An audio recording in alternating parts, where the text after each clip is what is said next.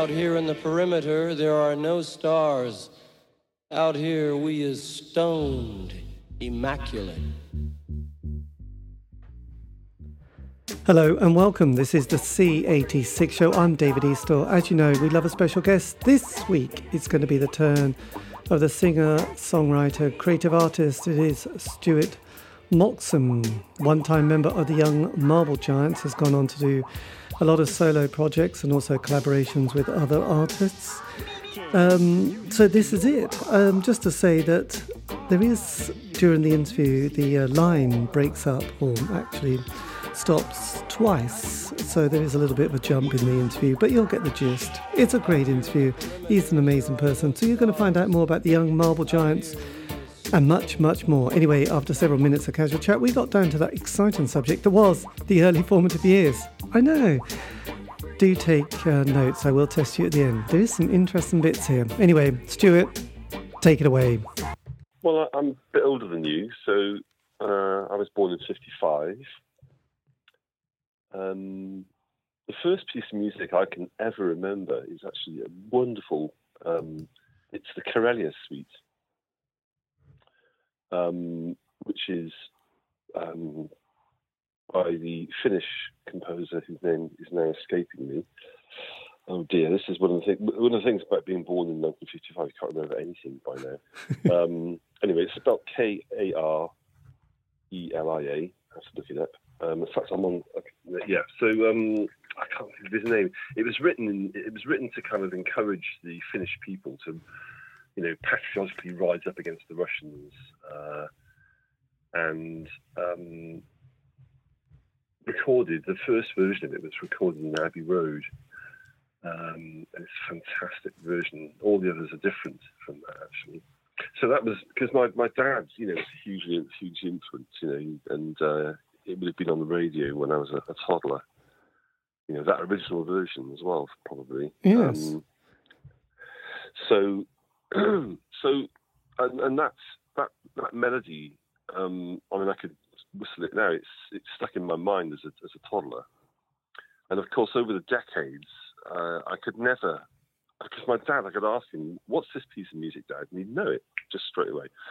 Classical music, or opera or musicals. Yes.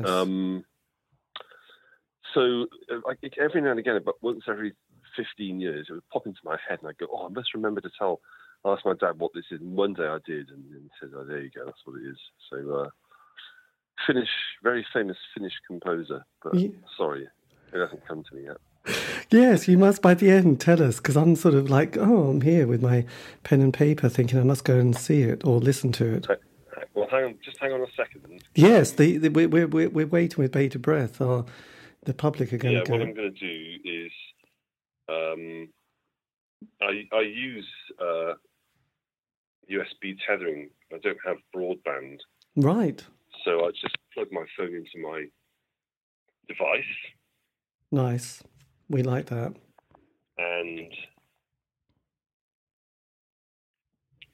that's how I access the internet. So having now done that, I'm going to find out for you. It'll probably come to me as I'm typing it in.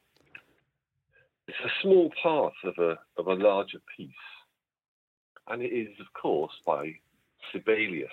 Oh, yeah, right. Jean or Jean, I don't know how to say it. I think Jean would sound very English, wouldn't it, if you said it like that? Yeah. Jean. Yeah. So, yes, at the beginning of his career. It's just so moving, It really does make your heart swell up in your chest, Right. It's beautiful. Yeah. So, but I think that's a long-winded, sort of slightly off answer. I think probably the Beatles. The first thing I remember singing as a child, at about 6 years old, everybody suddenly was. Nobody had ever sang anything before. None of us in school, in the playground. And everyone was singing Twist and Shout, which of course isn't a Beatles song, but everyone was singing Twist and Shout. This is true.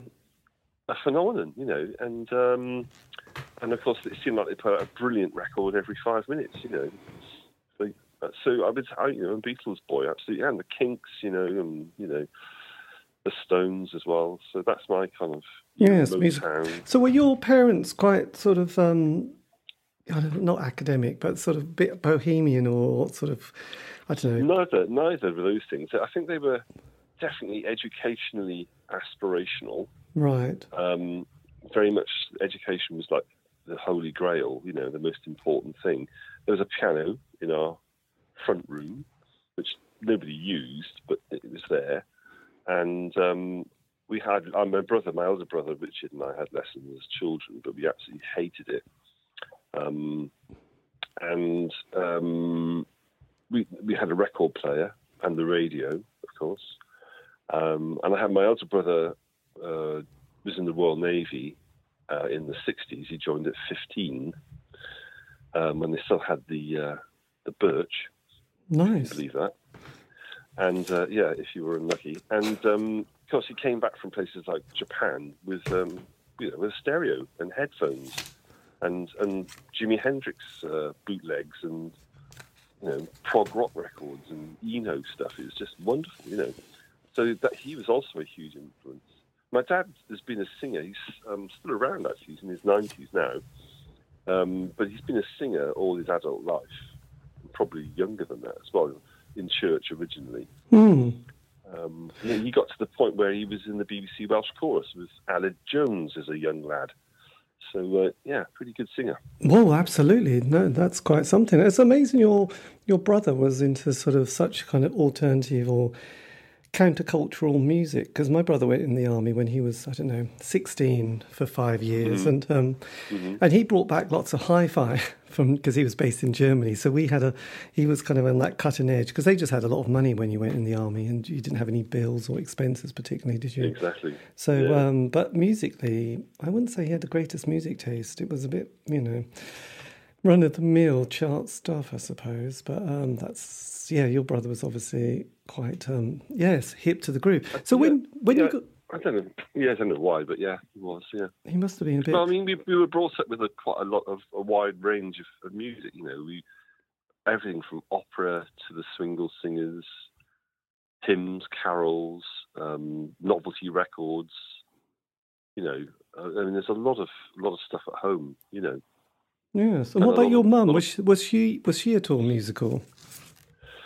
Poor mum, being a 50s, 60s housewife, didn't have time to do anything apart from run the house and the family. She had 4 sons. Oh, God, 4 sons. My mum had 3 sons, and that was a disaster, really. And obviously, and a husband. So there was four boys, men, and 1 woman. And frankly, we don't talk about it so much, but you just talk about the fact that around the toilet, it was discussed, and sometimes she said, "Try and get in." Anyway, you could imagine why there was that little bit of where it's going. a bit of carpet around the toilet.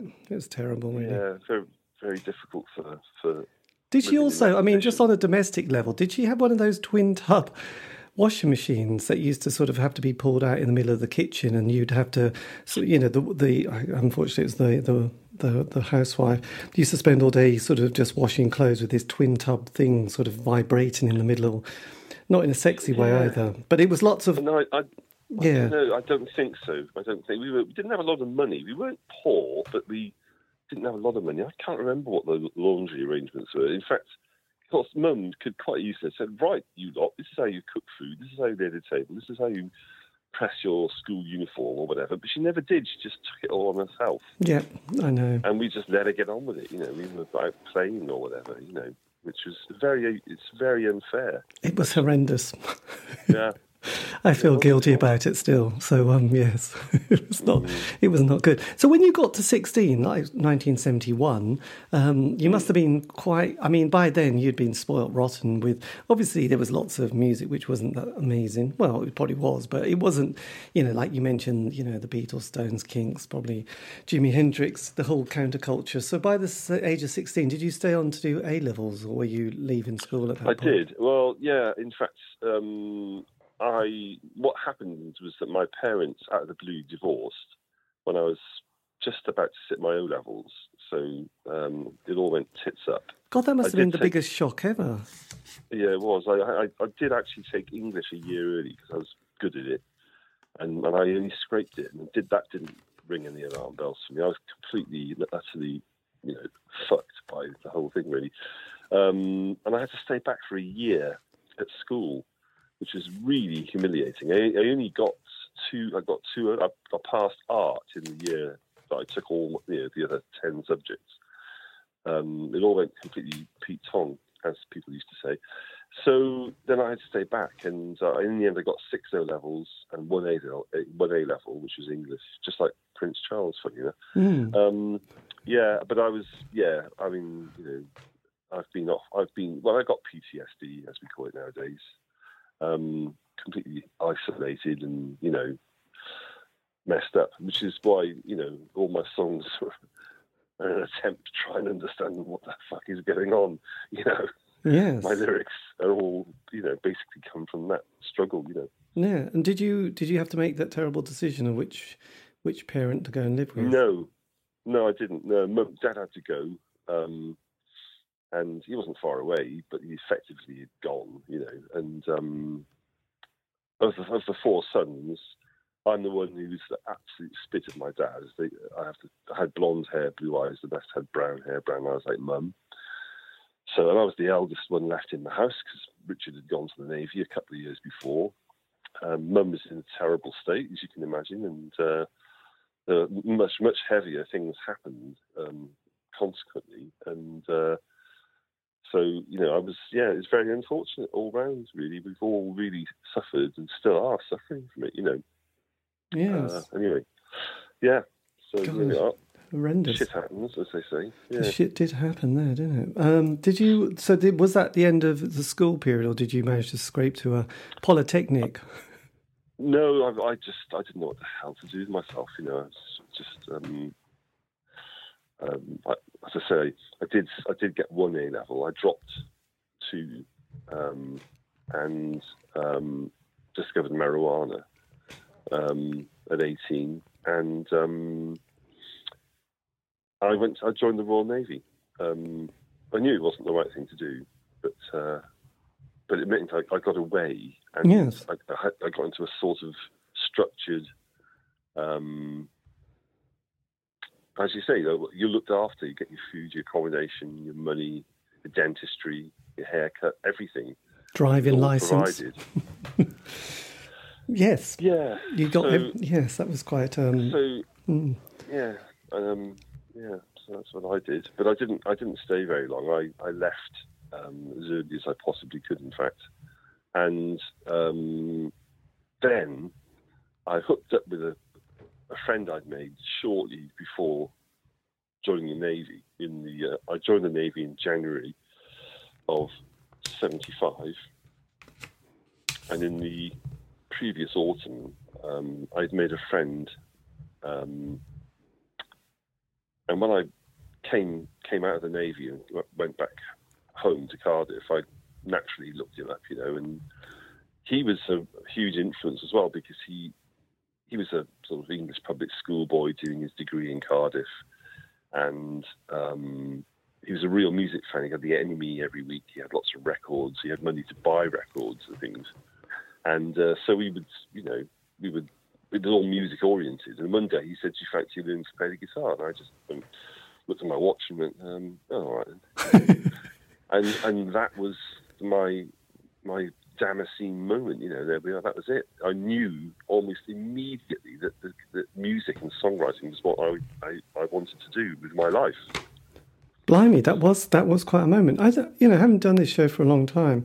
It does seem like it does have a moment a bit like what you just experienced that happens. It's not like vague. I mean, I'm not saying everybody, but a lot of people do have that kind of, there was a moment. This person came into my life, they gave me the guitar, or they just taught me a few chords, and that was all I was going to do for the rest of my life, even though sometimes people had to have a side hustle to make things, pay bills, but it was going to be music and until they died. So, Well, yes, that's what it is for me. I've done plenty of menial side hustles, some not quite so menial, but it's always been, to a fault, it's been my focus. It's been my life raft. Actually, I've clung to it like a bastard, to be honest. Probably unhealthily focused on it, but it's very rewarding. Your friend, did you continue a friendship with your friend? I did, actually. We in fact, what happened was I was looking for somewhere to live, obviously, and he was in Halls, sort of way out of Cardiff, up on a suburban hill, and he just hated the food, which was included in the cost, so he wanted to move out. So we actually shared a flat near the centre of Cardiff, in a really nice area, in fact. I mean, he's from a sort of middle-class background, so...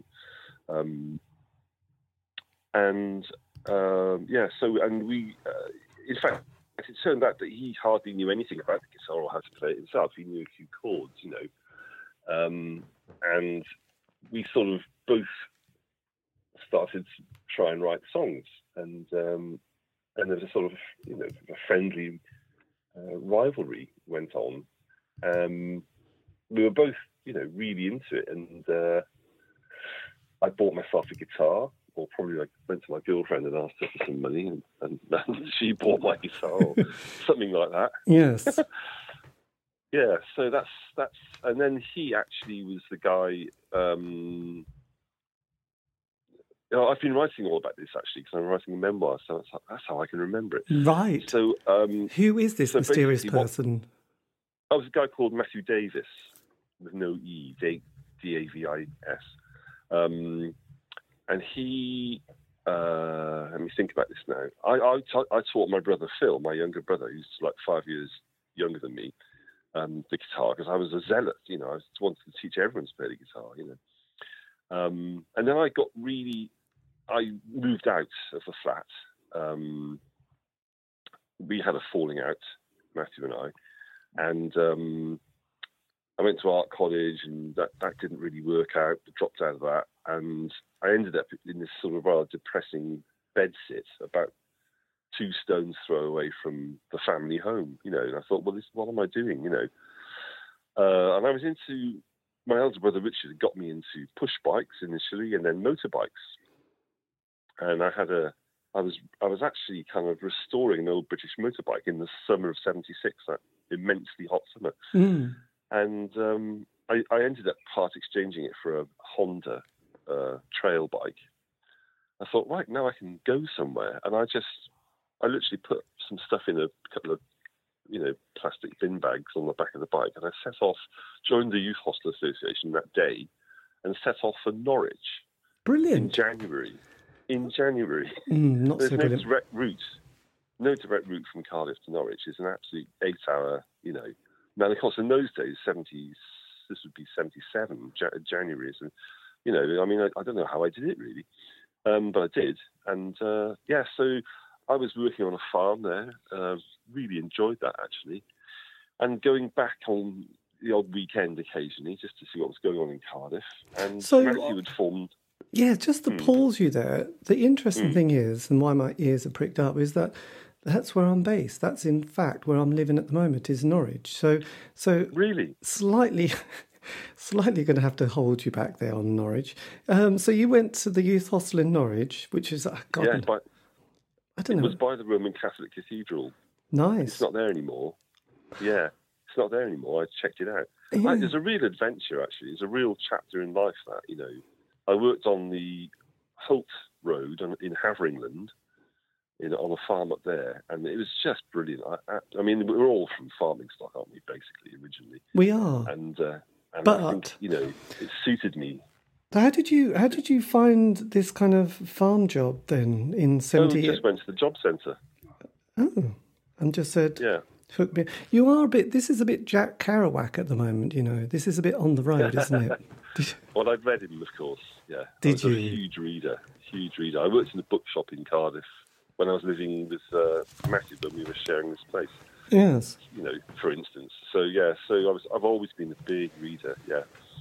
So did you I hate to hold you back on the farm bit, but what was this is January time, which in the winters of the old days, especially the 70s, I remember them being really hard, cold, and like frost, and 6 inches. Terrible, yeah. I was digging frozen sand and things like that. Yeah. And did they keep sort of livestock or animals? Yes, it was a huge 1,000-acre In fact, it was 2 farms together. The guy owns both, lived on one and had the other farm had a farmhouse which he rented out.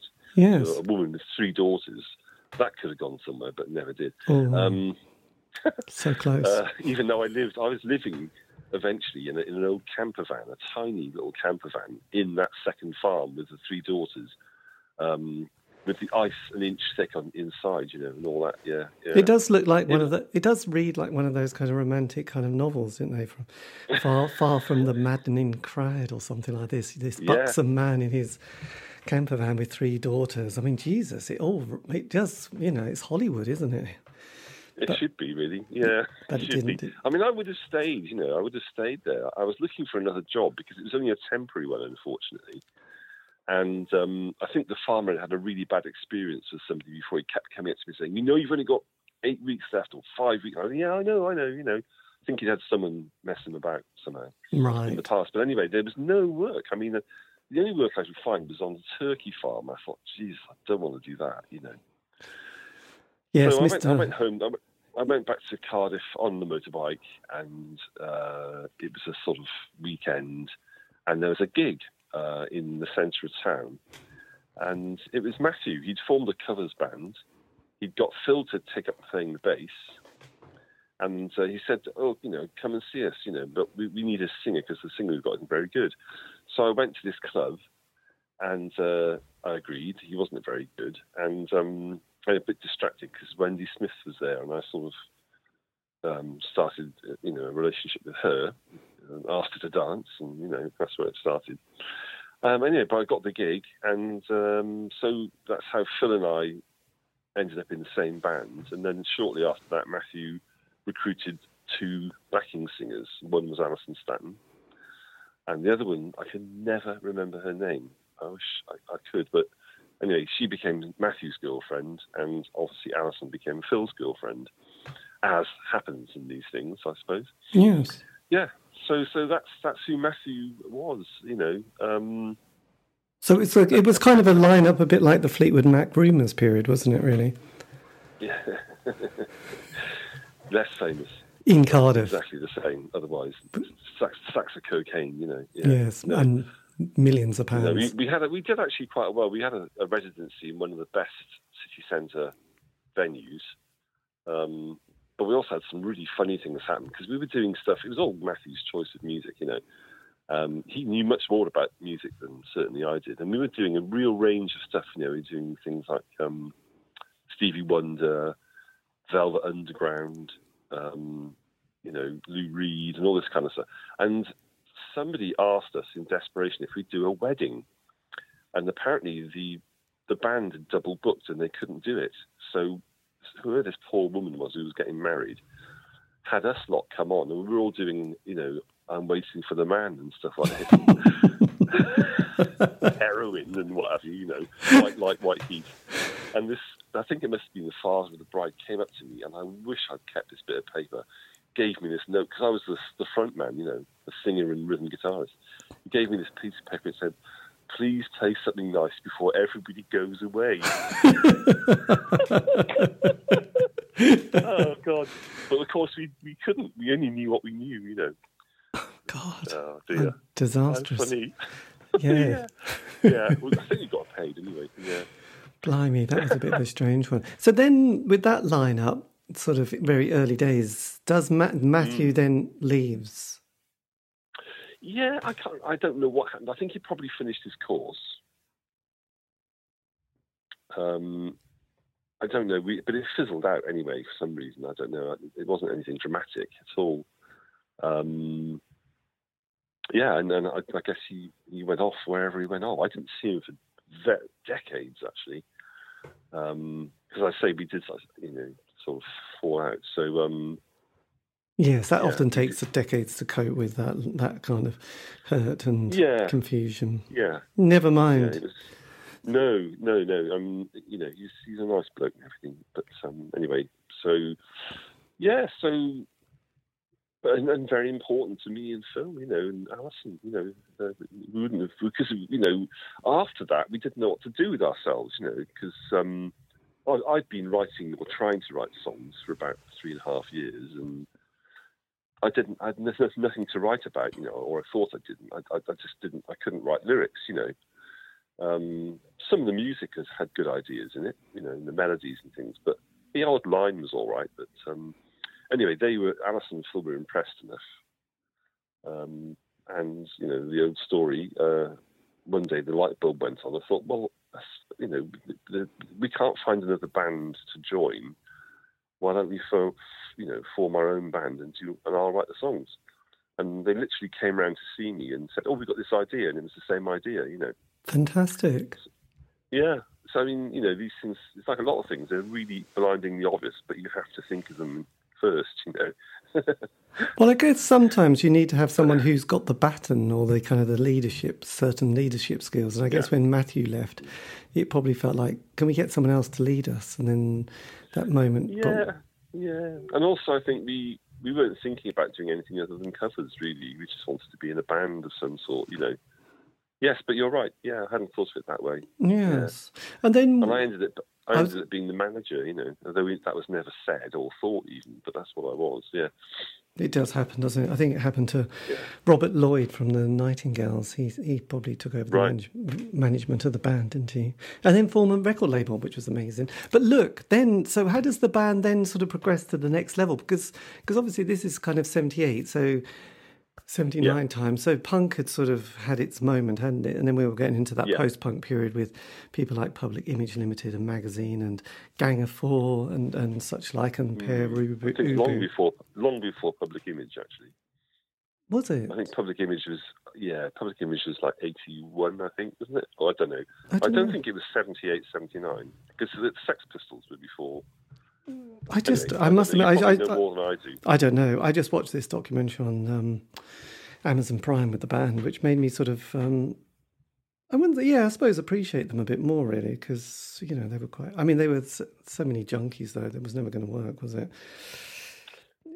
I don't know. I didn't impress me. The Pistols didn't impress me either, actually. I met John Lydon once, but that's another story. Yes, so what happened with the band? Well, yes. For me, it was a matter of extreme urgency because having realised this was what I wanted to do in my life, I felt at 24 I was knocking on a bit, for rock and roll. Yes, and it was. Time was ticking by. And being in Cardiff, nobody gave flying shit about Cardiff in the music business. About Wales even, and there wasn't an option to become Tom Jones or anything like that, So, and we had never, none of us had written any songs that were any good. We weren't good. Phil and I were, obviously musical and had I had the ingredients, I suppose, to songwrite, but not the material in terms of lyrics. So, and we're just surrounded by people who are great guitarists and everything, and you just think, what the hell, how am I going to do this? And it's basically Phil and I did the music, but we sort of sat down and talked about it, And when I was in art college, I'd spent most of the time. I'd chosen a really stupid course, I don't know why I did it really. I'd chosen interior design. Oh, I didn't see that one coming, actually. No, I don't know why I did that. I think I was trying to please my dad. My dad was a master carpenter, right? And I just thought, I'm drifting around here. I'm not, I'm not doing anything that he's going to be very happy about.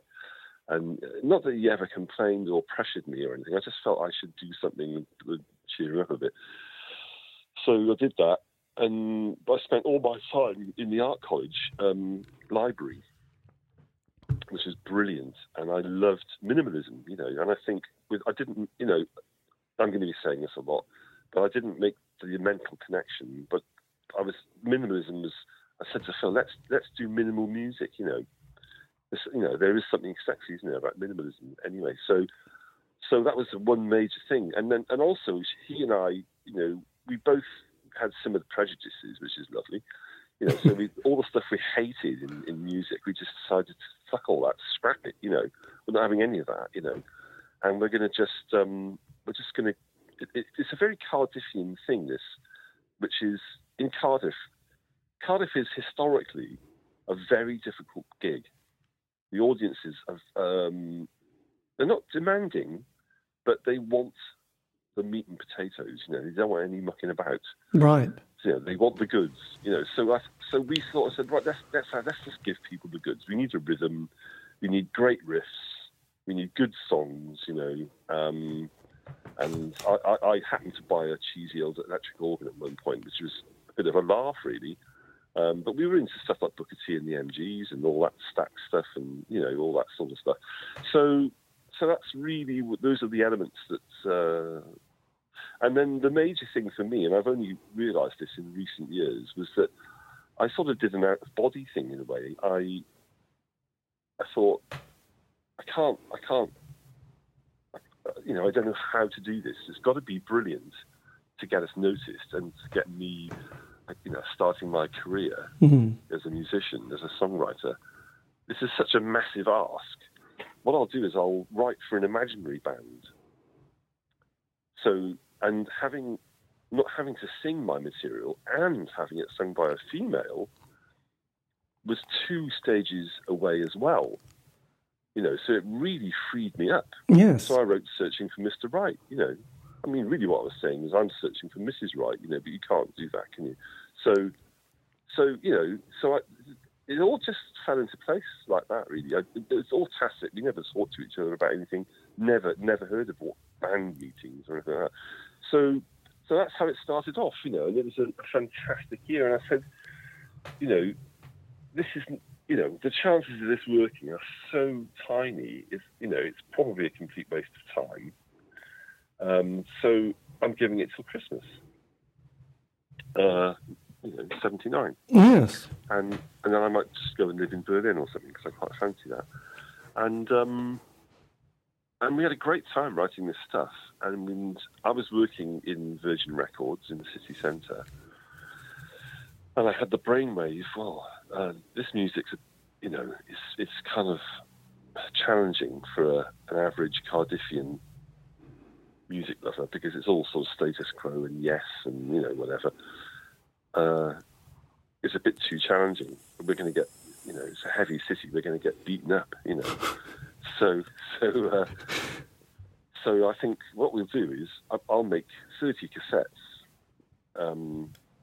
I'd never heard of anyone doing this before, and through the shop they very kindly let me create a poster, put it on the wall, and sell the cassettes. So that's what I did, and then we knew we'd have at least some people who might want to come and see us. Excellent. And it worked. In fact, one week they said, Richard's coming, visiting, Richard Branson. He's coming down on Sunday. We're doing a stock check or something. I thought, right, I'll give him the cassette. So I did, yeah. Nothing happened. But then, yes, but you were hustling. This is good. So then, did you get all the material written during that period before you went and then booked the studio to say, right, this is it. We've got 5 days. We're going to absolutely go for it. Well, what happened was I said, let's do an hour of music. That's more than enough for an album, a single, and a live set. So everything was minimal. It was like, let's not waste any time. Let's just do this thing. It's not going to work anyway.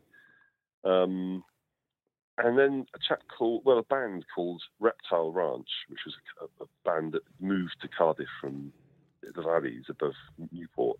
And the main guy was a guy called Spike Williams, who's worked with Alison a lot, of course. They were much more up on what was going on in the wider world, and they knew about Spiral Scratch, and they knew about Rough Trade and the indie thing, and they were political, and all that, lefties and everything. And where are we going to play anyway? That's the other thing.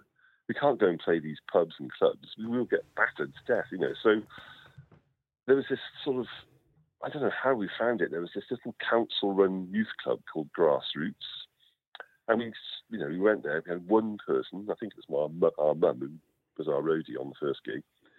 And then the second gig, we had 7 people, and Spike was one of them.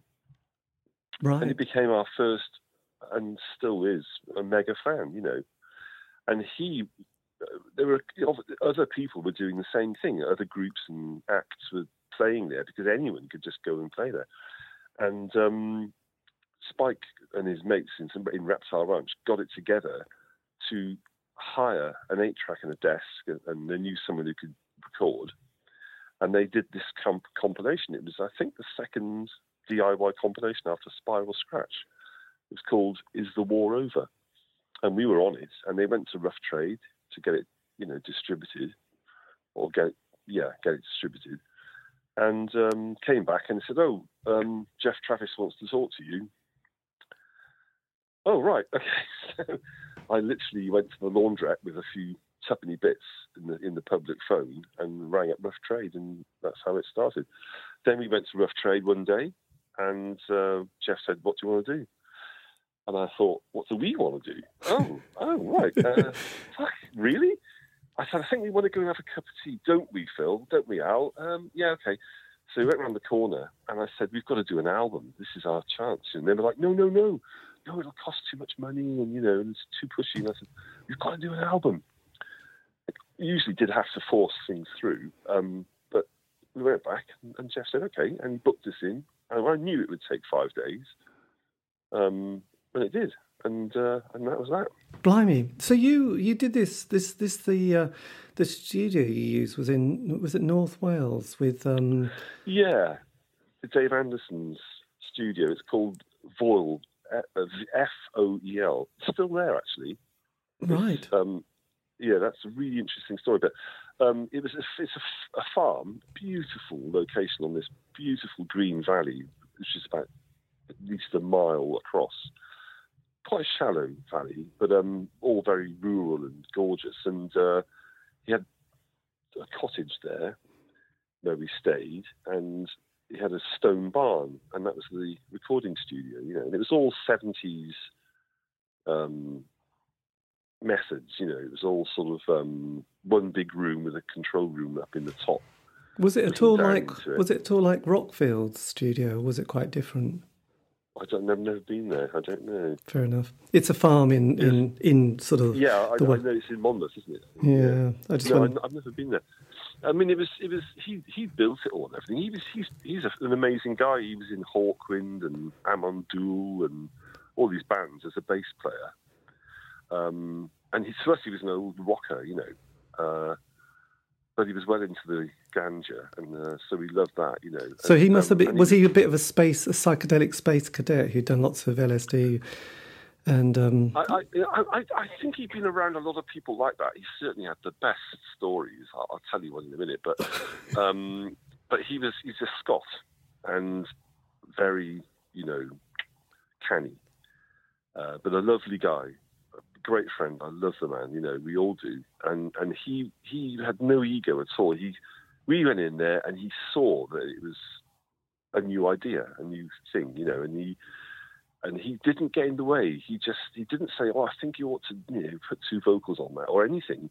We did it live. That's why I knew it would take no time at all. So we just did our thing. Alison sang. We were all behind screens, separated by baffles or whatever, and you can, on the actual master, the mix, the multi-tracks, you can hear spill. You can hear Alison, you can hear the guitars in Alison's track, and we only used 4 tracks, obviously, Yes. It was a 16-track machine, but we only used 4 tracks at maximum. So. So just, on some of the songs, which obviously have become such a kind of iconic kind of classics, what was the process and moment that you sort of wrote Brand New Life? Because that's obviously one that still sounds incredible 42 years later, or 43, I suppose. Thank you. Well, it's, that's like I say, we're into riffs, and so that riff, dun, dun, dun, dun, dun. I just wrote it on the guitar. One of the things about what because that was another big issue. What am I going to do about being an impressive guitar player? Because I don't know much. I really didn't. I bought a Rickenbacker, which I don't know if you know about these things, but some of them anyway are famous for having very highly varnished fingerboards. Very long fingerboards. You get an extra 2 frets with great access because the body is cut away, so you can get your hand right up to the high notes. And also they're very thin necks if you view them from above. So they're very fast, in short. Your hand can whack at them down. So I use the little bar chords, or power chords, as they're more sexily called. So a lot of that stuff is either bar chords, or I'm playing, just 2 or 3 strings at a time, not necessarily fingered, maybe 2 fingered and 1 open string or something. These are just things that I made up, really. I think the instrument, and I think this is true for everybody in a way, the instrument dictates, in fact, almost writes the music. And if it's a good instrument, it doesn't get in the way of your whatever talent you've got, So I had a good instrument, and I had a very particular one. It was very trebly. And I don't know why. I didn't know anything about what I was doing. I didn't know about tuning or anything. And I bought a very hard serrated plectrum.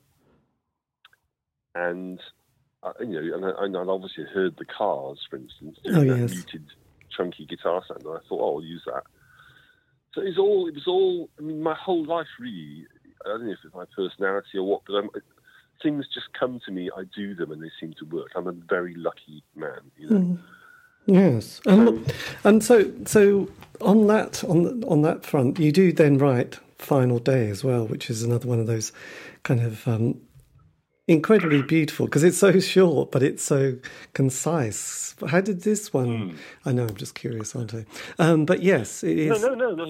It's just kind of interesting, because you think, wow, that is quite incredible atmosphere you've created, and then it's so short as well, and it sort of leaves you feeling sort of slightly like, discombobulated. Well, the way that came about was unique in my experience, because having done our hour of music and everything, and the record, the album had come out, the instrumental EP had come out, and the single had come out. Oh, sorry, no, the single. What happened was that Jeff rang me up one day and said, "Oh, Stuart, do you think you could write something for a single?" And I was kind of anticipating this question by then and thinking, wow, I remember reading that Sting had been writing a new album, and all the pressing plants in the world were waiting for him to finish writing it. I was thinking, what must that be like, So this is my equivalent, I said to Jeff, well, I'll have a go, And of course, it was fantastic to be asked by Jeff Travis to write a song, Yes. And lyrically, it was kind of inspired by Ian Fleming, one of Ian Fleming's books. I think it's Casino Royale, and also by that infamous government film, Protect and Survive, or whatever it was called, that about nuclear war. Yes, no, that's right. Oh God. Yeah.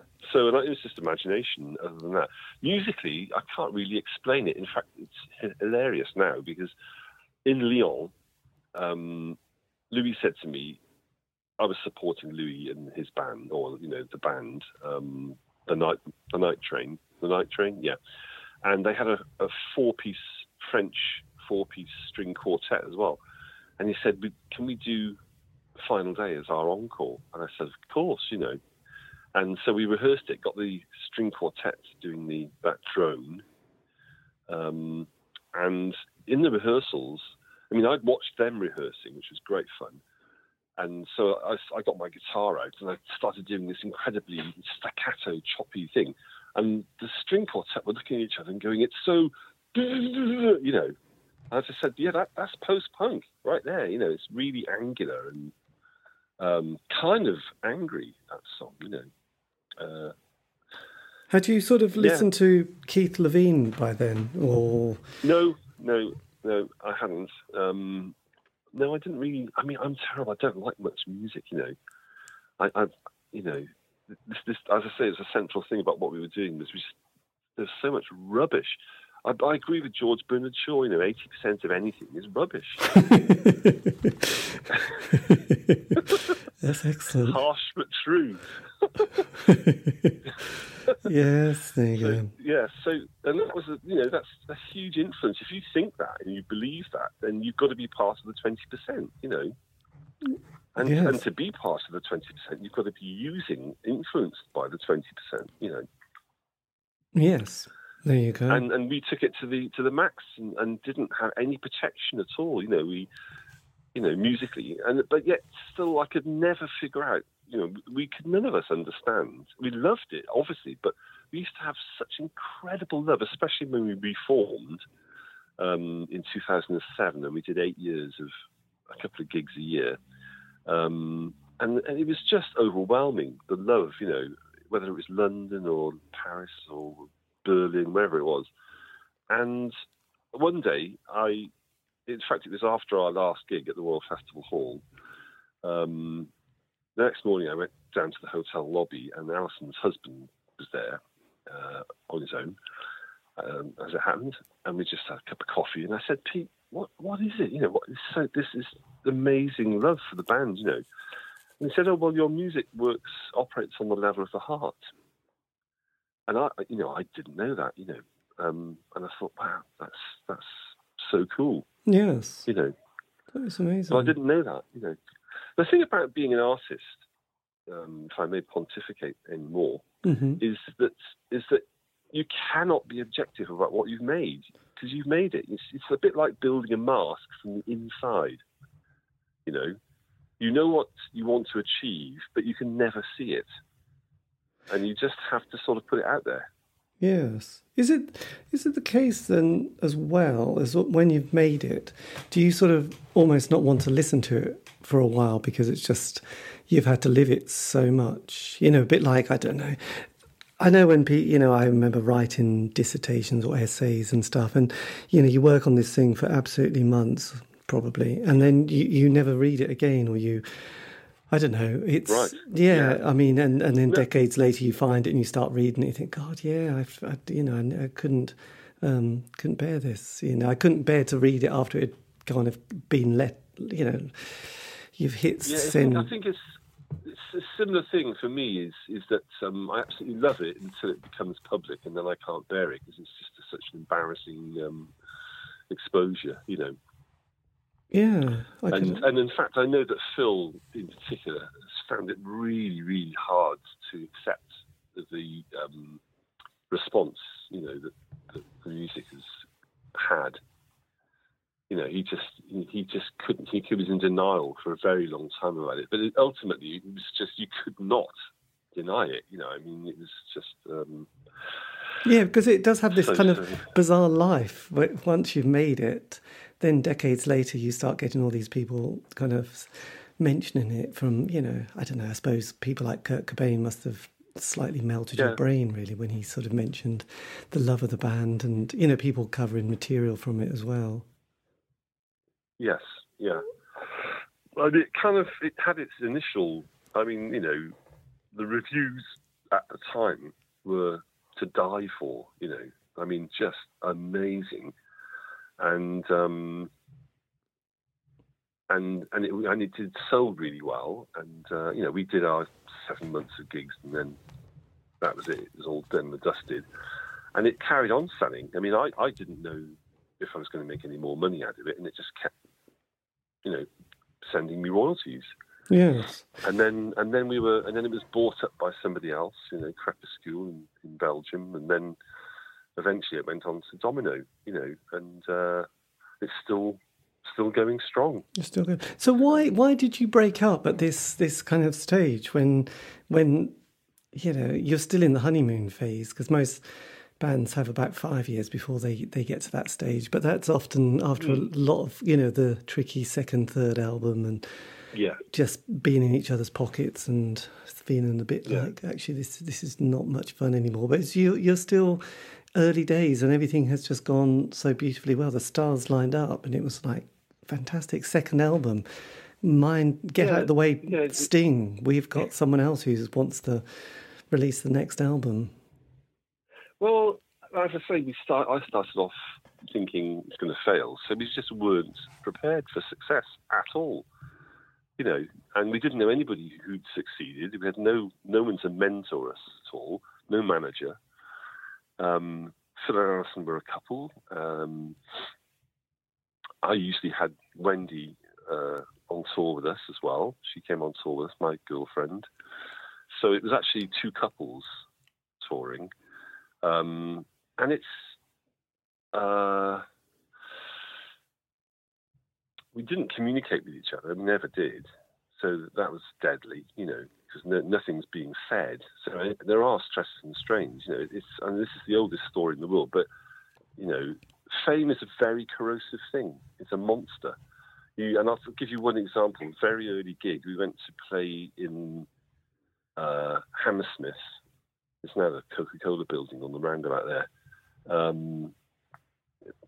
What's it called? Begins with C. Anyway, I can't remember. It's a famous venue there. It used to be there. And we were still in our very early stages, and we were like, we're not doing all these conventional things. We're not doing encores. Why do bands hide in the dressing room? Let's go out and get the vibe and have a drink. So we went out into the room. The Clarendon, it was called. That's it. Oh, yeah. Hammersmith Broadway. We went out into with all the punters and everything, and we'd just been. I think we were on the front of Sounds around that time, so people knew our faces, and they knew our faces from the record cover, which incidentally you'll notice is the only one that had us on it. Having once achieved that, no need to do it again. So. Anyway, we went out in the crowd, and of course people knew it was us, and it was very unpleasant in the sense that people are all looking at you, which never happens normally, does it? People don't look at you en masse. No. And you can tell they can't see you. They can't see you. It's like you're being misunderstood, and there's nothing worse than being misunderstood. So I said, Christ, this is awful. Let's get back quick, get back in the dressing room. So we sort of squeezing ourselves between all these people and this one guy, I was like the last to go in. Phil was in front of me, and he said to Phil, no, that's right, he had exactly the same haircut as Phil, which nobody else in the world had at the time. It was like the number one cut with two little greased sort of matchsticks at the top of the front. He had this guy had Phil's haircut. And I looked at him, and he said, "I got your shoes." I looked at him, and he had my DMs on. I hadn't even realised I'd lost them. And I thought, that's it. We never did that again, So you are something for everybody else. You don't know what you are for them. Yes. And they can't see you. They don't want to see you. And that is schizophrenia-inducing. It's awful. I mean, it sells records, but bollocks to it otherwise. Yeah, absolutely. That is strange. So then did you have a moment where you just sat down and just said, we're not doing the second album? Did you, when you signed... talk to each other? That would involve talking to each other. No, we didn't. No, there's no talk of a second album, ever. I mean, we did literally, it was 1 year, We started our gigs in May of 1980 and we finished in November. 7 months. The band was active, really, after the record came out for 7 months. Yes. 3 tours, one of Europe, one of England, one of America. And we're kind of, like Marvin Gaye said, we're all sensitive people. And it was horrible, And also we were smoking vast quantities of marijuana, which really didn't help. Yes. No, what happened was we had the last 2 gigs of that American tour were in New York, in a club called Hurrah. And in 1980, New York was a pretty fucking wasted place, and it's really decadent. And we're good church Welsh boys, brought up nicely. And this was like, what the fuck? This is like, Sodom and Gomorrah, And if you look at I can't bear watching we're so miserable. You would never ask again why we split up if you watched that video or that DVD of our last gig. It's a compilation of the 2 nights. All of us are like stone-faced, wanting to get over and done with. The songs are actually shorter than they were on the record. And we just wanted to get away from it completely. And I said something like, "Oh, welcome to the last gig before our first reunion tour." And I didn't know I was going to say it. I don't know why I said it. I didn't know what it meant. But, as far as the group was concerned, that was it. I'd announced that we were finished. And I now realise that we were miserable, and Phil and Alison broke up as we arrived in America on that tour. And so it was people. We were all unhappy, and it had all come very easily as well. So it didn't seem like do you know what I mean? Easy come, easy go, sort of. Yes. And that was that. I think I was acting as a lightning rod, really. I think it would have happened anyway if I hadn't said something. Yeah. God, that is such a strange kind of narrative, isn't it? But then you pick yourself up and you form a band, in the early 80s. Because actually you would have probably, the young Marble Giants, because indie pop, starts to sort of really sort of get going towards the early 80s, and obviously 83 is when the Smiths form, and there's a whole period of that. I mean, you would have been right there, wouldn't you? You'd have been surfing. Yeah, I mean, if I just thought about it, but I had no experience of this. I wasn't really a manager, but you needed a manager. A good manager would have said, right, okay, take 3 months off, do whatever you want to do, have a holiday, and then, and let's have a meeting, and let's talk about things and see where they're at and what they want to do. And we could have been massive, we could have been multimillionaires and died on the toilet like Elvis, I know. 15 years ago. This is true. But then you form a band with your brother. So obviously, how did this kind of start? How did the conversation? What, you mean the Gist? Yes. Well, the Gist, I started the Gist as an imaginary band in 1979, before the Beatles, before the Young Marbles had even got going. Before we'd even signed to Rough Trade, I was making up fake record sleeves and stuff. Because I'm a words man, and I just loved the name The Gist. I thought, what a great name for a band, And I mocked up this record sleeve, and that was the end of that. It had a title, but there was no song to go with it. But then when things started getting iffy, I said to Jeff, I've got this idea to do this thing called The Gist. And he said, great. He actually said to me, Stuart, we've all got great faith in anything you do, which is lovely. He's a bit like a father figure to me, actually, Jeff. Yes. So that gave me the green light. And in fact, the last sessions, going back to Foal Studio again, we did the Test Card EP, and I did some other tracks. And they were sort of, it was like, shall this be the Young Marble Giants? And Phil said no. Phil was always the one who had the ultimate decision on things. So I'd play him a song and he'd go, when we were doing Young Marbles, and he'd go, nah. And I'd go, yeah, you're right. And then he'd go, yeah, okay. And he'd get his bass out, So he was the one who was the arbiter of taste, really, in a way. And so that last session at Fold became the beginning of the Gist. So there's sort of about 8 songs, and I think one single came from it originally, or maybe 2, and the rest has all just come out recently in the last couple of years on these 2 Gist albums I've just done. So, but the Gist was really just me, partly because the plane landed after New York at Heathrow, and Phil Legg from Essential Logic, who I'd met we'd all met because we supported them on a gig once. He was a friendly guy, and he came up to me and said, "Oh, do you want a squat? We've got a room going in a squat in London." I was like, "Great!" So that became the next chapter in my life, and I would, I got a motorbike, and I went up to see Wendy. She was in Nottingham, and I'd never been on this route before.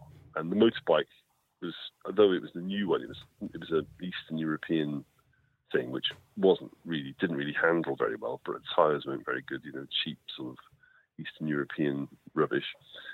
And I don't know what happened, but I woke up in hospital. Oh my God. Yeah, and I was, discovered that what had happened was it sounds like a Smith song, but I was bleeding to death in the head. I'd lost 4 pints of blood, cracked shoulder blade, punctured lungs, but the worst thing was I'd completely broken my left shin, and the bone had come out, and it was covered in grass and earth and everything, so it's quite a complicated thing. God. I know, the bike was a complete write-off. My guitar was all smashed up and everything. I never saw the guitar or the bike again. So I sort of came round in the hospital, and while I was in there for that week, the squat was evicted, so I had nowhere to live either, so it wasn't a very happy time, really. No. But anyway, so Wendy said, well, come and stay with me, in her flat. And she was just finishing her degree in art at Nottingham. And because she'd come with us to America, in those days, she just got given a work permit for life. She had a visa for life to work in America, which none of us had, but she did. Anyway, so she left, and I stayed in the flat in Nottingham. And Phil had rescued all my gear, my possessions from my room in the squat. And that included a 4-track and desk and some gear and these instruments and hi-fi and stuff, and brought it up to me. And, I was on crutches for a year. I didn't know anybody. I was on my own. I didn't know Nottingham. Might as well have been in Mars, So I got on with recording. Winded answer, but that's how I started the gist. And I mean, Phil would come up and visit, and Lewis Mottram came up and visited, and Spike came up, and so there were a few people involved. Like Wendy sang one thing for me, but it's basically a solo thing, really. I had no real plan at all, no musical vision at all at that point. It was the exact opposite of Young Marble Giants. Phil and I basically are still falling out, over the split up of Young Marble Giants. So, it wasn't, I didn't have Phil around as my absolutely ideal, musical writing partner anymore.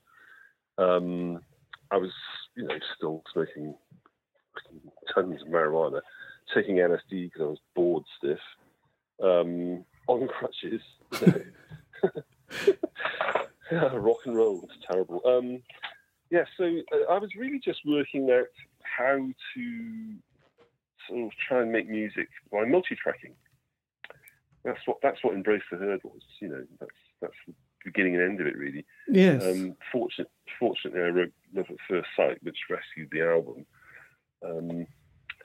And then Jeff, to my amazement, was happy to put it out, and that's what that was. Really, that was it. Yes.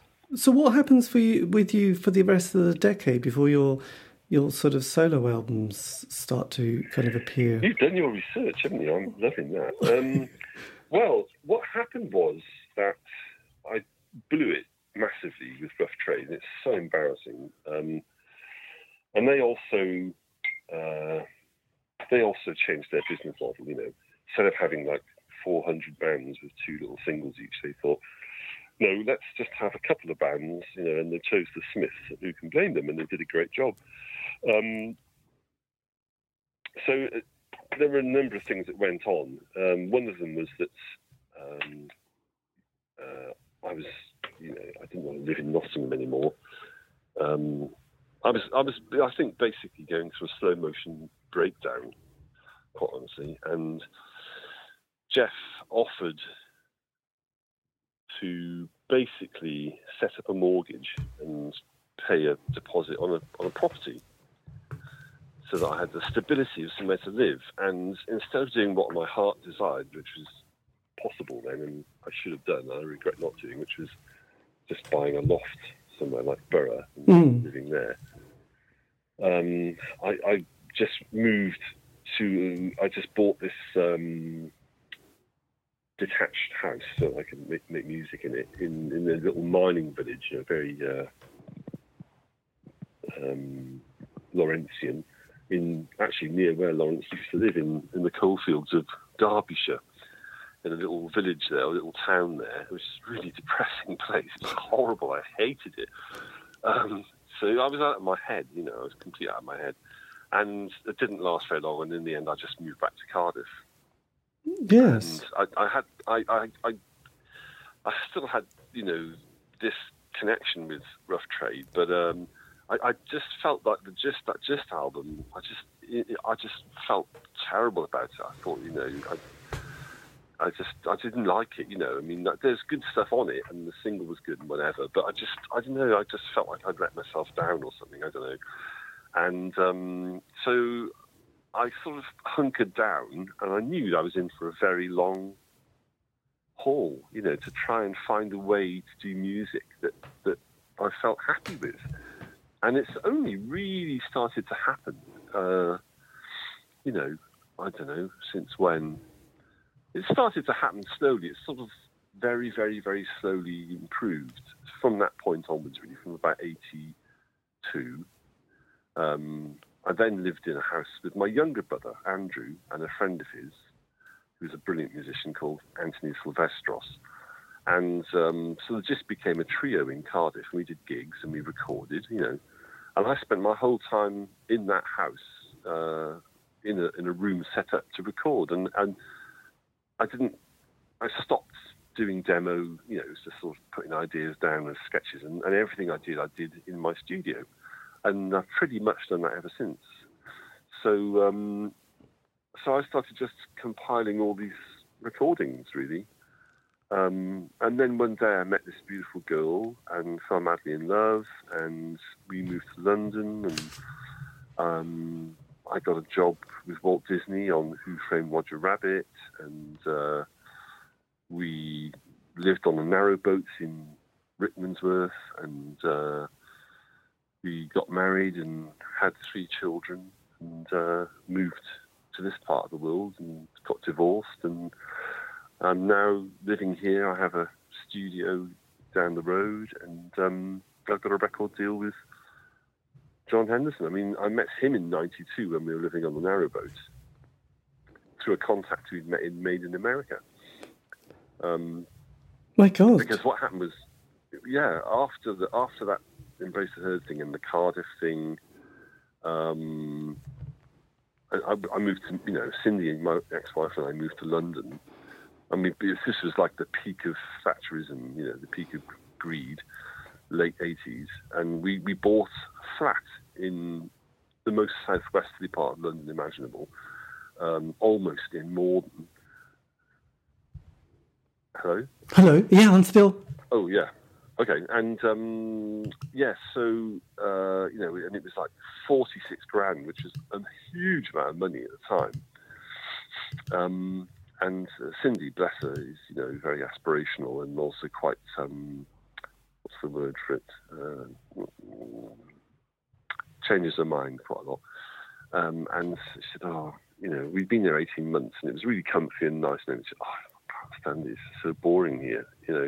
I'm doing this huge commute into London. And she was right, actually. But at the time I thought, I can't hack all this constant, capriciousness, that's the word. So I said, okay, well, look, neither of us needs the money from this sale of this flat if we sell it. Let's just stay together as a couple, but not live together. Both had jobs we wanted, we'd aspired to get. Everything was going great in London, So I said, I've got a plan. And she said, oh, great, what is it? I said, well, let's keep the money in one place. Yeah. Mm-hmm. Okay, where? I said, well, I would like to buy a narrowboat and live on a narrowboat. And this is typical of her. She's very organised. She brought out a bit of paper and she said, I've written down all the things I wanted here, and I didn't think I'd get half of them, what I want to do in the future. And it ticks all the boxes. So we stayed together. We lived on this beautiful farm. We had our own mooring, organic vegetable garden, lived on this river for 4 years, 5 winters. I'd still be there. It was idyllic, It was lovely. I commuted in and out on the Metropolitan line. So anyway, in '92, which was sort of the last year that full year that we were there, this chap, I was trying to get, what had happened was while I was working on Who Framed Roger Rabbit, I had another little motorcycle mishap, and I had a leg in, half my lower leg and the other leg in plaster, and so I couldn't go to work. I didn't want to risk going on this huge commute on the train and the underground and everything. And they said, oh, that's fine. We'll just send you a bit of work every now and again. So fine. So I did that, and I hired out an 8-track in the desk, and I recorded a load of songs and made an album. And then Rough Trade, they were not interested, and it was very difficult, to try and get, money at this point. So I was trying to get this album made, and Mike Applestein must have rung up or something. This is the guy we met in America in 1980. He said, "Oh, you should ring John Henderson in Chicago. He's got a label. He'd love to do something." So I did, and it ended up going over there. He paid for me to go over there in 92, 93, and 94 for about 2 months each time. Which was great. I earned money, toured, produced other people's records. It was brilliant. So what was this? So what was that label you were on? Because you did two. The early 90s. You did Signal Path, and then that was Signal Path. Was that album, and that was on Feel Good All Over Records, I believe. I should know, shouldn't I? Where is it? It's showing right here. Yes, it was on Feel Good All Over, which is John's label in Chicago. Blimey! So that's how that record came about. And what was your part in, not part, but what was your contribution in Roger Rabbit? That was slightly kind of. Oh, I was a cell painter, so absolutely bottom of the ladder. I was a cell painter. You were painting, yes. Coloured the characters in, yeah. Yes, yeah. I'm with you now. Yes, so blimey. So at this stage, was Cindy with you on this journey at this kind of album Signal Path, and were you still on the narrowboat? Oh yeah. I don't think she ever really got. In fact, I know she didn't really get me. She didn't really get the whole importance of music to me. I don't know what she thought about it really. Again, it was a non-communicative relationship, but yeah, we were together, and in fact, we got married that year. We got married on the 4th of April, 92, because we were expecting our daughter, as it turned out. So we were very much together, actually, at that time. Yeah. And then, went back the following 2 years, and then John sort of disappeared off everybody's radar. Nobody, in America knew what he was up to, where he was, or anything. So there was this. Then I was going to people like Vinyl Japan and Rykodisc, and people like that. Every now and again to put something out. So they give you $2,000 up front, and the record would disappear from view. But at least you got it out. And that was the way. Did you ever find out what happened to John in the end? Oh, very much so. What happened was, by about 2015, I think it was, I had, I don't know how many songs, and I was still writing a lot, and it just seemed completely futile, really, and I was going to give up. The unthinkable. And I thought, I wonder where John is. And Facebook had come along, and I thought I'd just put his name in Facebook, and there he was. And he was in Budapest with his partner, Gabby. So I got in touch with him. I think what had happened was I was just about to do a Gist album called Let's Gist Again. Snappy title, eh? Yes. And I think I'd been talking about it on Facebook or something, because once we'd got in touch, he must have checked my Facebook page. And he said, "Don't do that. Don't throw it away on Bandcamp. Let's talk about it." So we always have massive conversations on the phone. And it ended up with him saying, "Well, Stuart, how many songs have you got?" I said, "John, I don't know. I don't know. I'm 30, 40, 50. And he said, "Well, why don't you come over to Budapest, and bring all your tapes and everything with you?" So by now I was with my partner Mary, and we both went over to visit him and Gabby, and it turned out it was 4 hours of music.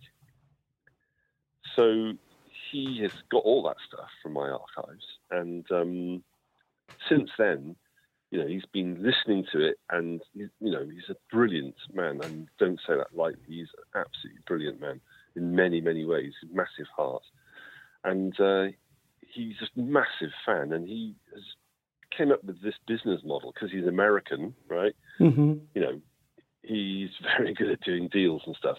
He said, "This is what I think." He said, "People know you from Young Marble Giants and the Gist first album in '82, and they don't really know anything. Most people don't know anything about the other things that you've done because they didn't make much impact, on those little labels." Mm-hmm. What I think we should do is the music that you made in '82, '83, after the Embrace the Herd stuff, when you moved back to Cardiff, there's enough there for 2 albums. I'm going to put together 2 albums of this stuff, and we'll make the covers look like Embrace the Herd so that it triggers memories, and people think, oh, it's that guy, and that's what we did. And at the moment, we're just about this year, we're going to release the last of the archival albums. It's called Fabstract, and it's all unreleased material from the Young Marble Giants. Yes, there is a Young Marble Giants song that no one's ever heard, which I discovered on a cassette recently. Not a song, it's instrumental. So you're the first person in the world to know that. Excellent. That's John. Thank you. A coup. So there's that, and there's stuff all the way up to probably just recently. Yeah. Is this on Tiny Global Productions, by the way? Tiny Global Productions. Yeah. Is this and John's? He's now based in Spain. Spain, blimey, go John. Well, did you ever find out why he slightly disappeared all those decades ago? Or did you never have that conversation? I'm sure I asked him. I think he just stopped doing music because ultimately he didn't make any money out of it, and John is the most fabulous storyteller in the world. His stories are always fabulous. Long and short of it was the war in the Balkans was happening, in the 90s, and he was watching it on CNN, and they were following this beautiful woman who was an aristocratic woman, I think, and I think her family had all been blown up or something, and she was trying to escape from somewhere or other, some city, and with her son, and trying to get across a bridge. And the Americans, and whatever, were saying that actually the president, I think it was Clinton at the time, said, we've got to rescue this woman. We've got to send somebody in to rescue her. And they did. And John had fallen in love with her. And he went to the airport and met her, and they ended up getting married. Was that Gabby? I know this sounds... No, this wasn't Gabby. I don't know what, I can't remember what her name. Her name was quite an old-fashioned name. No. I can't remember what it was now. But anyway, what a story, But that's just typical of John. His stories are all amazing. Anyway, so he was busy doing that, and it didn't... she was very, very, very, badly affected by the traumas and all the rest of it. And very sadly, it's the only time I've ever known him to cry. He told us about it when we went to see him in Budapest. And they had to part, but she was doing really well. She was, in terms of, she became the manager of a hi-fi shop or something, and was fine in that sense. So, yeah. I don't know how you met or when you met Gabby, but she was a Venezuelan, actually. Blimey. Eventually, he's a very, very principled left-wing guy, very highly educated, lovely guy. And of course, being in Hungary, it's like a fascist state, really, police state almost there.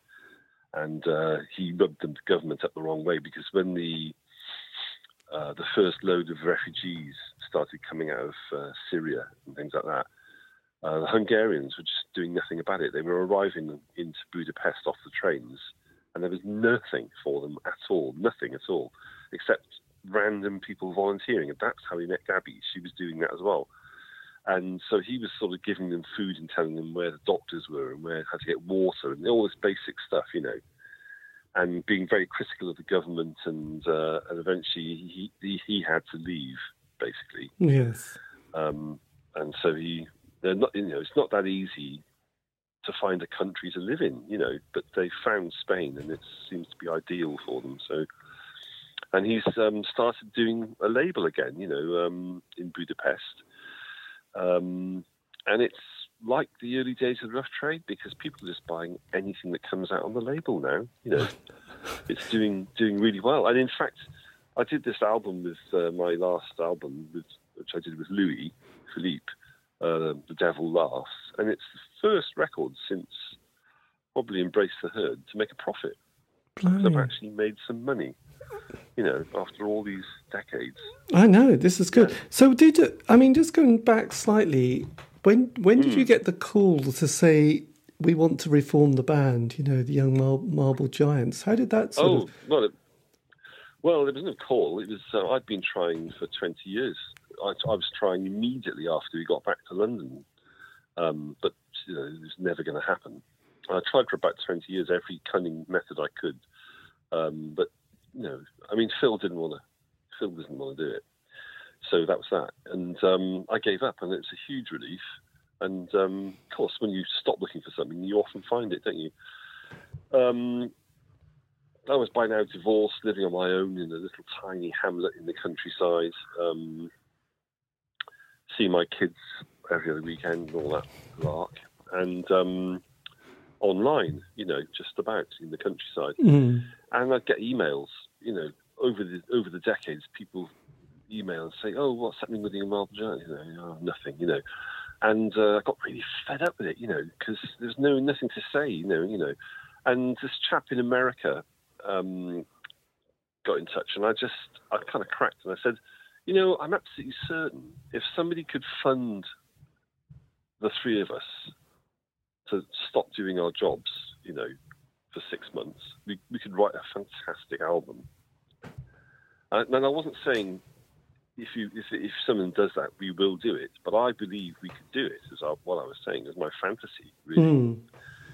And he said, "Oh, some so-and-so from Sonic Youth will pay for it."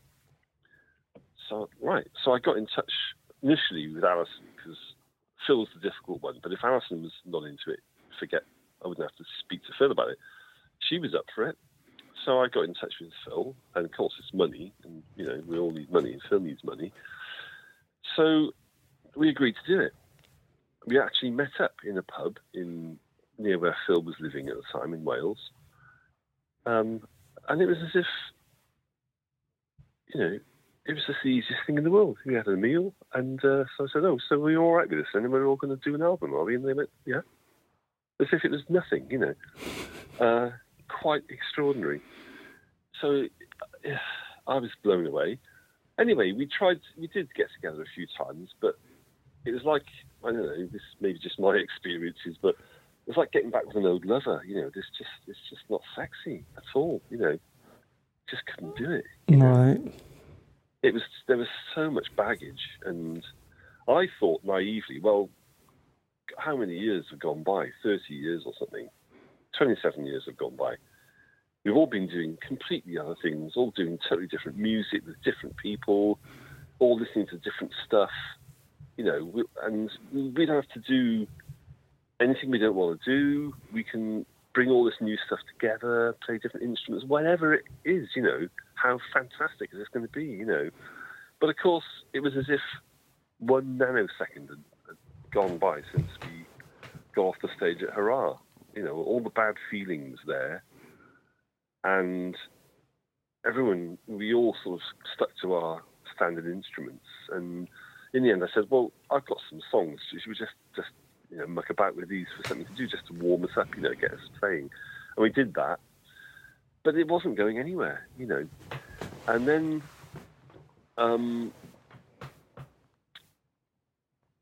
incredibly, at the same time, Rough Trade, who also hadn't been in touch, but had no reason to be in touch, they got in touch about 2 weeks after we had that meeting in the pub and said, "Oh, we're doing a 25th anniversary weekender I don't suppose there's any chance that the Young Marble Giants can play, is there? And we went, okay then, yeah. It didn't come off. I think the rumour was that Morrissey didn't want to do it, so the whole House of Cards collapsed. But because the three of us had agreed to do a gig, it was sort of a card up our sleeve. Yes. And the whole recording and writing thing wasn't working out. And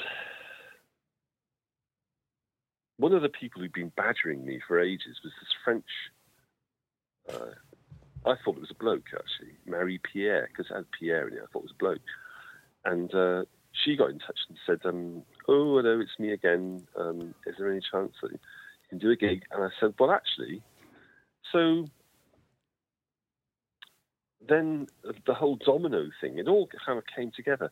Domino wanted to re-release it all, and that went ahead. And I said to Phil and Alison, I said, well, look, this is brilliant, isn't it? Domino, what a great label. They're going to release everything we've done. And why don't we do a gig? We've got this gig, haven't we, we've agreed on, to launch it in Wales, in Hay-on-Wye, actually, at the Baskerville Hotel, which inspired The Hand of the Baskervilles. Inspired Conan Doyle. So what an incredible place. If you ever get a chance, go and stay a night there. You'll be in your dreams. It's like you're in a dream. It's amazing. Anyway, so the book festival was on. It turned me on, books, great, literature. So off we went and we did this gig. And it was the beginning of this wave, this tsunami of love. Because, of course, all our old pals from Wales, from going on 30 years ago, turned up, and it was a fantastic gig. It was, I think, probably one of our best ever. And it's been recorded as well. That's another story. Yeah. But anyway, so that's did that answer your question? Yes, it did. So basically, yes, you and Phil, do you have a nice relationship now? Is it kind of? Oh yeah, because the band's not together. No, we get on fine, which is great. I'd rather get on with him than not. Yeah. It's more important than the band. Even though we could be making money, but actually, I got heartily sick to the guts of well, there were two things really. One was we did several gigs. Now this woman, Marie Pierre, was part of this organisation, or this booking agency in Paris, which is run by a guy called Pascal Regis. And he's another lovely guy, an absolute friend and everything. And they did all these gigs for us, great gigs, good money, luxury, France, it's all fantastic.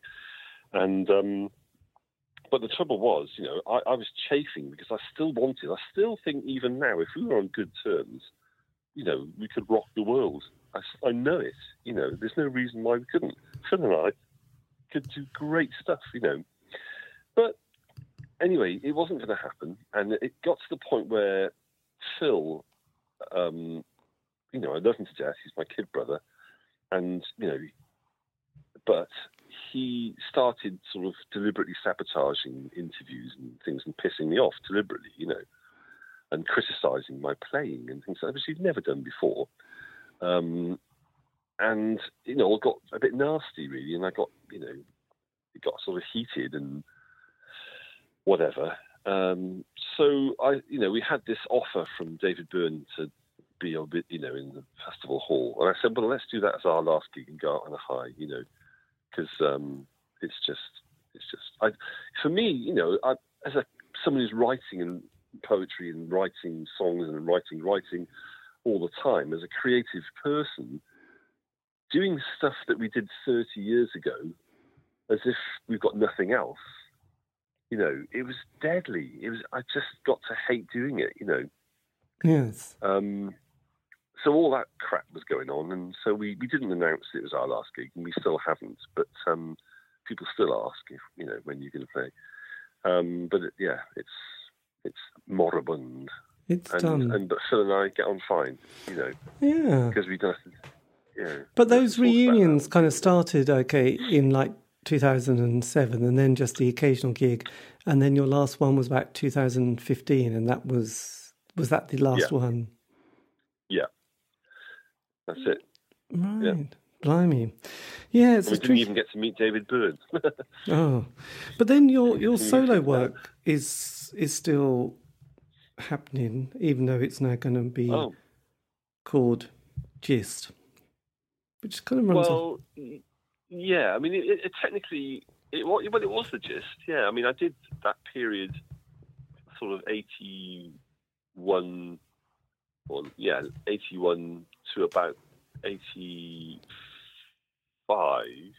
Yeah, to the end of 85 in Cardiff, and then basically moved to London with Cindy, and so that was sort of the end of the trio live Gist and all the rest of it. So that's sort of the end of the Gist, really, in a way.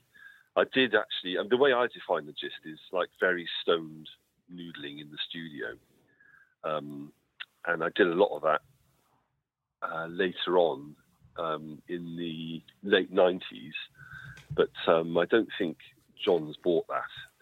But hopefully that stuff will be coming out on Fabstrack, because it's some really amazing stuff. Yes. To me, it's playful experimentation, in a green cloud. So I don't know what's coming out on Fabstrack. I'm waiting to hear. But after that, I think. But it, sort of concurrently, I did solo stuff as well. Yeah, like Signal Path, and the things like the late albums that Louis was involved with, like Random Rules and Huddle House. Was the last one you did The Devil Laughs? Was that your last? Yeah. Your last album together. Yeah.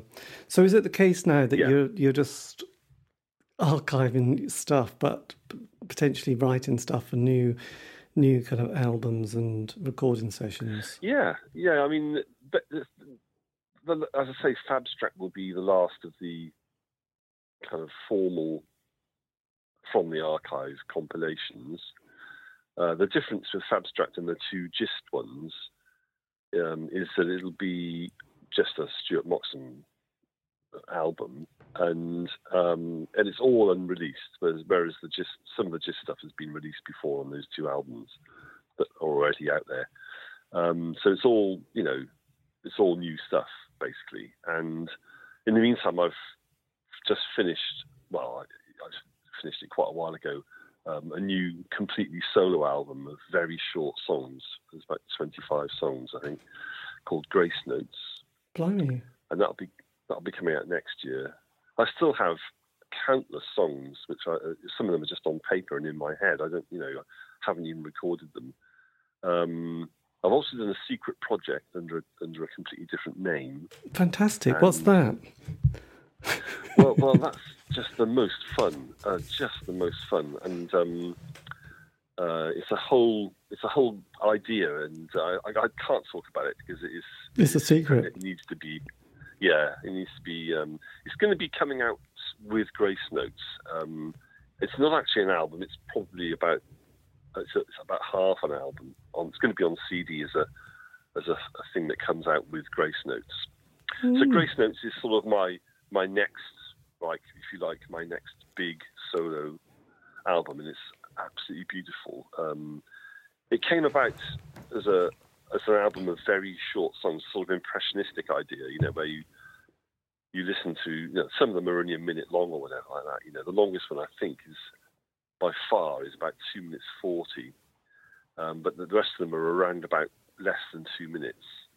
And they're all very different from each other, and it's me actually in my mellow, mature period, having fun, having musical passages for the sake of writing something beautiful. My daughter Melody has got the most wonderful, emotional voice, and she sings on 3 of them. And there's piano on it, and there's all sorts of stuff. So it's quite a departure, really, in a lot of ways for me, creatively. Yeah, and it's quite up to date and everything. So amazing. Yeah, and I want to do another one of the secret albums. I think this is a very strong idea, and it works really well. And at the moment, I'm listening to it occasionally and absolutely loving it. So yeah, I feel like. In a way, it's the whole arc of my so-called career. The best thing that could have happened was that the band Young Marble Giants split up after this huge success.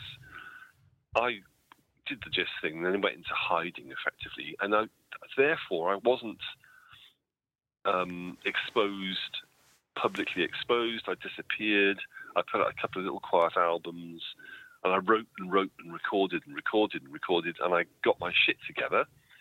And the whole John thing in the 90s helped, and now I'm back with John, who's the best person to be with. You know, I've got a really good team, and I'm writing. You know, I'm so enjoying, you know, what I'm writing, and also this secret project is like, you know, another personality, a whole different way of working, and I feel like I'm, you know, I've avoided most of the pitfalls of rock and roll. Really, I'm still here, you know, and I'm doing my best stuff. I think, you know, certainly, you know, I feel very happy about it, and John does too. And he's no mug. He's got a great commercial ear, you know, and I really trust his ear, you know. So when did you? I was just going to say, when did you think, oh, I'm going to do my memoir? Was this a lockdown project? It was probably just a handful of years ago, maybe 3 years ago. You know, if you care to look at it, you find I'm not on Wikipedia. Everyone else is on Wikipedia. I'm not. I wouldn't know how to do it. I'd actually looked into it once, and it's like, oh no, I can't do that. I'm too left-brained. I won't get an obituary in The Guardian. You know, I don't have my own radio show on Six Music. A lot of my peers are doing these things, and I'm completely obscure. But I've always been focused on music, you know, as I say, almost to a fault. And I have to accept that, you know, it's you know, this. Basically, I thought, well, no one's going to write my story, so I better do it myself. I love writing. Get on with it, you know. Yes. And so I started to write it, and my partner Mary's brilliant at, you know, someone to give it to read and get good suggestions and ideas and stuff. And yeah, I was really enjoying doing that. It's a new thing, you know, to write a long form prose thing. And I put it out as a booklet with, I think, the second Gist album, Holding a Pattern. I think it came out with that one. Could be wrong. It might have been the one before. Can't remember. But anyway. So, and then I was approached by an academic magazine from a university, the University of Iowa. Mm-hmm. And they said, you know, would you like to, you know, sort of send us some prose and some poems, if you want. And I said, you know, do you want your arm back? And they pay as well. And so to me, this is such a turn on because it's proper, you know, it's a literary magazine, you know, it's marvellous. So I started writing again, and I sent off, I said, can I do this like Dickens in instalments? And they said, yeah. So I sent off my first instalment, and that'll be coming out, I don't know when actually, but it's all very, very opaque. They, you know, this whole world of academia, it's very difficult to find things out. But anyway, so yeah, so it's happening, you know. Did you find when you were doing the book and starting to write it? Did you find your voice, you know, your writing style quite comfortably? Yeah, I think I did, really. I mean, I do write a lot of prose, which no one knows about, you know. I don't often put it on Facebook. I put a lot of poetry on Facebook, but yeah, I mean, I've always wanted to be a writer. That's really where I started off, you know, a novelist actually, what I always wanted to be, because as I say, I was a bookworm, and those are the things that I really admired. As you know, music, I never thought never crossed my mind to do music, you know. And in fact, music is a vehicle for me to write, really. I always write the lyrics first, you know. Yes. And I happen to be musical, so I can, you know, if I write a line or two, it's all in there, you know. It's easy to get a melody. You've got the rhythm and whatever, and I find that that's quite an easy process. That's a very enjoyable process, you know. Being completely untrained musically as well means I'm just pleasing myself, you know. If it sounds good, do it. Yeah, absolutely. Well, God, it sounds like because I think we spoke about 5 years ago, and you were feeling quite low at that stage in your life.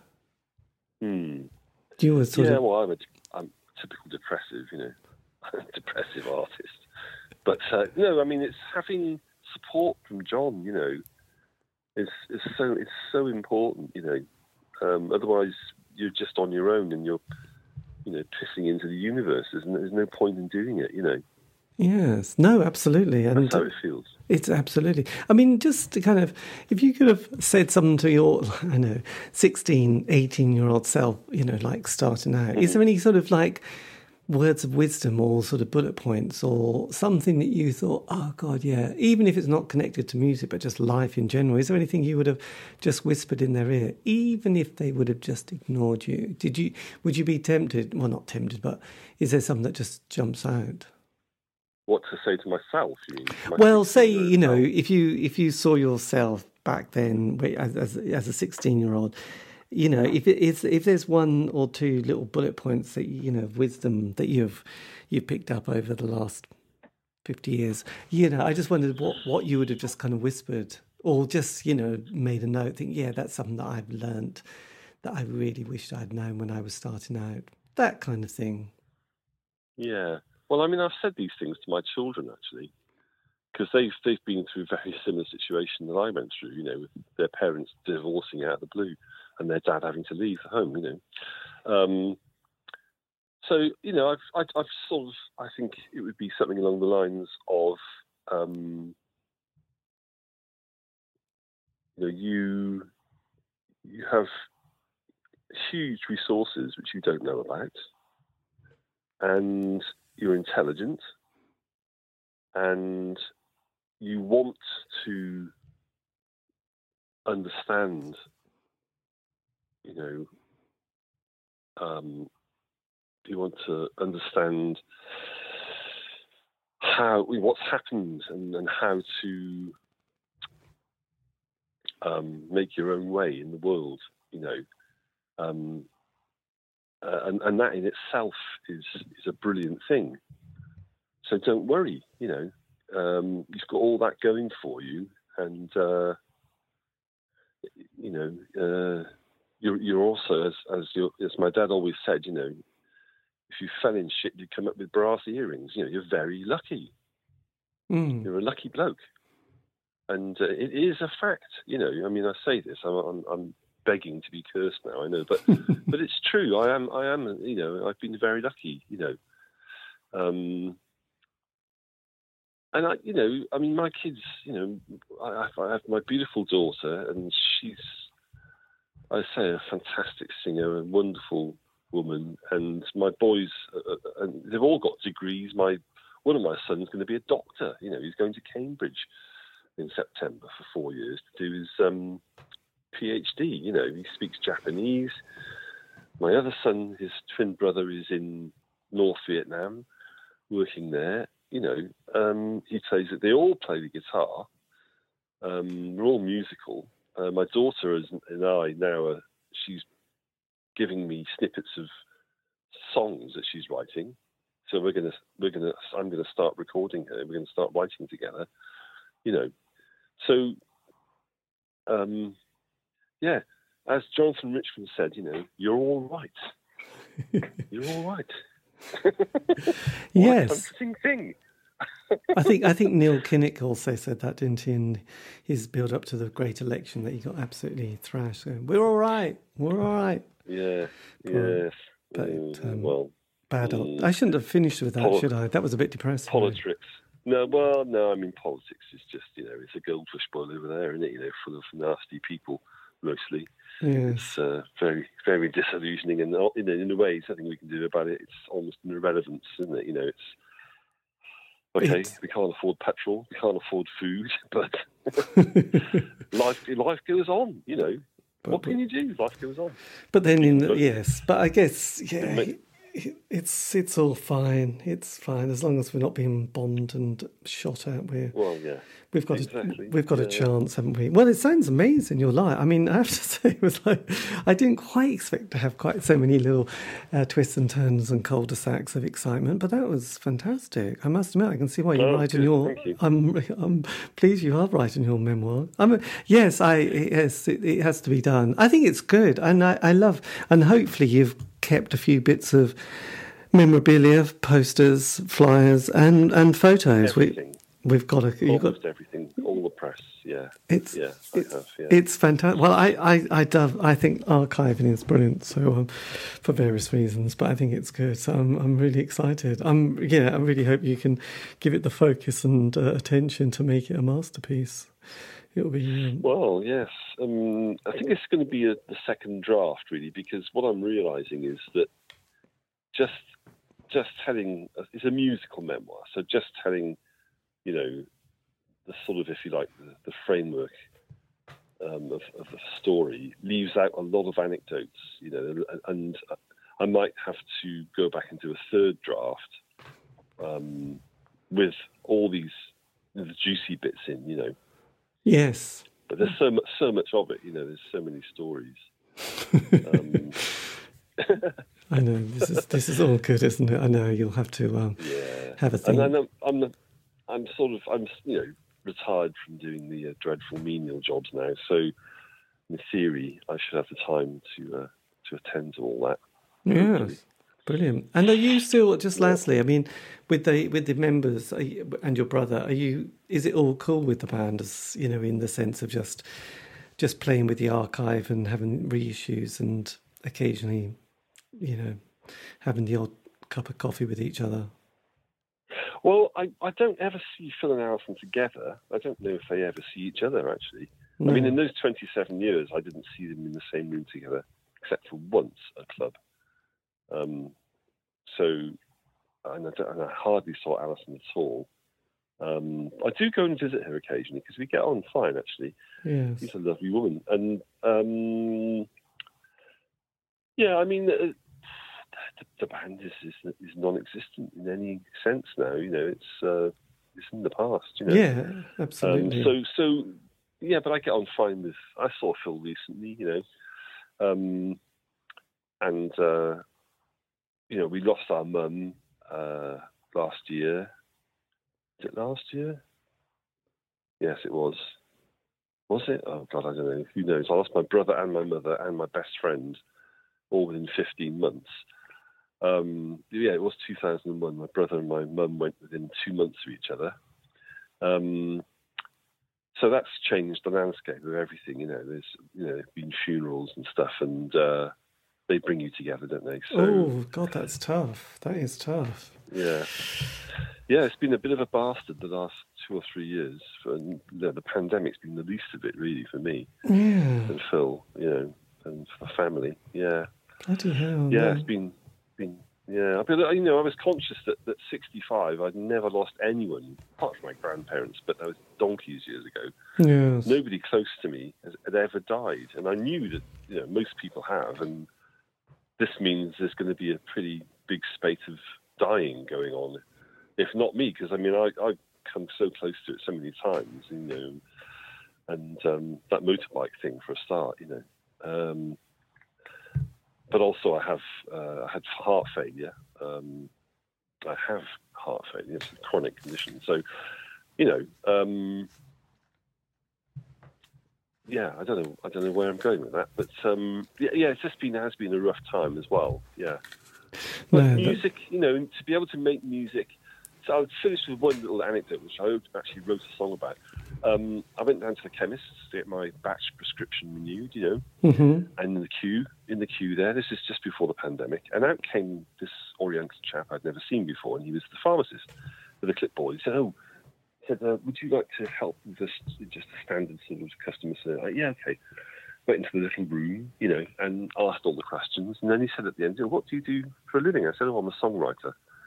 And standard response, oh, wonderful, I said, it is really gratifying. It's a lovely thing to be able to do. It's really satisfying. I'm very happy to be a songwriter. But I said, I bet you've got a nice house, haven't you? He said, oh, yeah. I said, change your car every 3 years? Yeah. Couple of holidays? Yeah. Married, kids? Yeah, all that. Yes. I said, well, I live in an old people's home for people who were poor. It's an almshouse, actually. I live in a bedsit. I can't remember the last holiday I had. I've never got any money. I'm stressed out about money all the time. He said, yeah, but he said, you know what? I would rather be doing what you do. I said, really? And he said, well, would you swap with me? And I went, no. Yes. And there is a song about it. So that was amazing, little exchange. That was quite a touching moment, wasn't it? Yeah. It's good. Anyway, look, I must let you go. But thank you again for this, and pleasure. It's been amazing. Yeah. And if I'm glad you finally got it together. I know, but yes, we're patient people. But look, this is great. And if you want, I can always send you the link, and then you can always use it on your Facebook page. Please send me the link, and I'll send you the records as they come out, or get them sent to you. Yeah. Oh yes, that would be brilliant. Tiny. Yes, that's Tiny Global. Anyway, look, I'll take care, and I'm going to go to bed now. Okay. But thanks a lot, and right. Speak again. Okay. See you. Bye-bye. Cheers, David. Bye. Take care. Bye. And that's me in conversation with Stuart Moxham, talking about life in music, art, and everything else. If you're still with me, well done. You deserve a house point. Anyway, look, this has been David Eastaugh, the C86 Show. You can contact me on Facebook, Twitter, Instagram. Just do C86 Show. Complain about how long the interview lasted, but never mind, you shouldn't have bothered if you didn't like it. All these have been archived, aren't you lucky, on Spotify, iTunes, Podbean, so C86, indie pop, that's what we love. Also a bit of an obsession with David Bowie and various other things. So there you go, have a great night, stay safe, bye.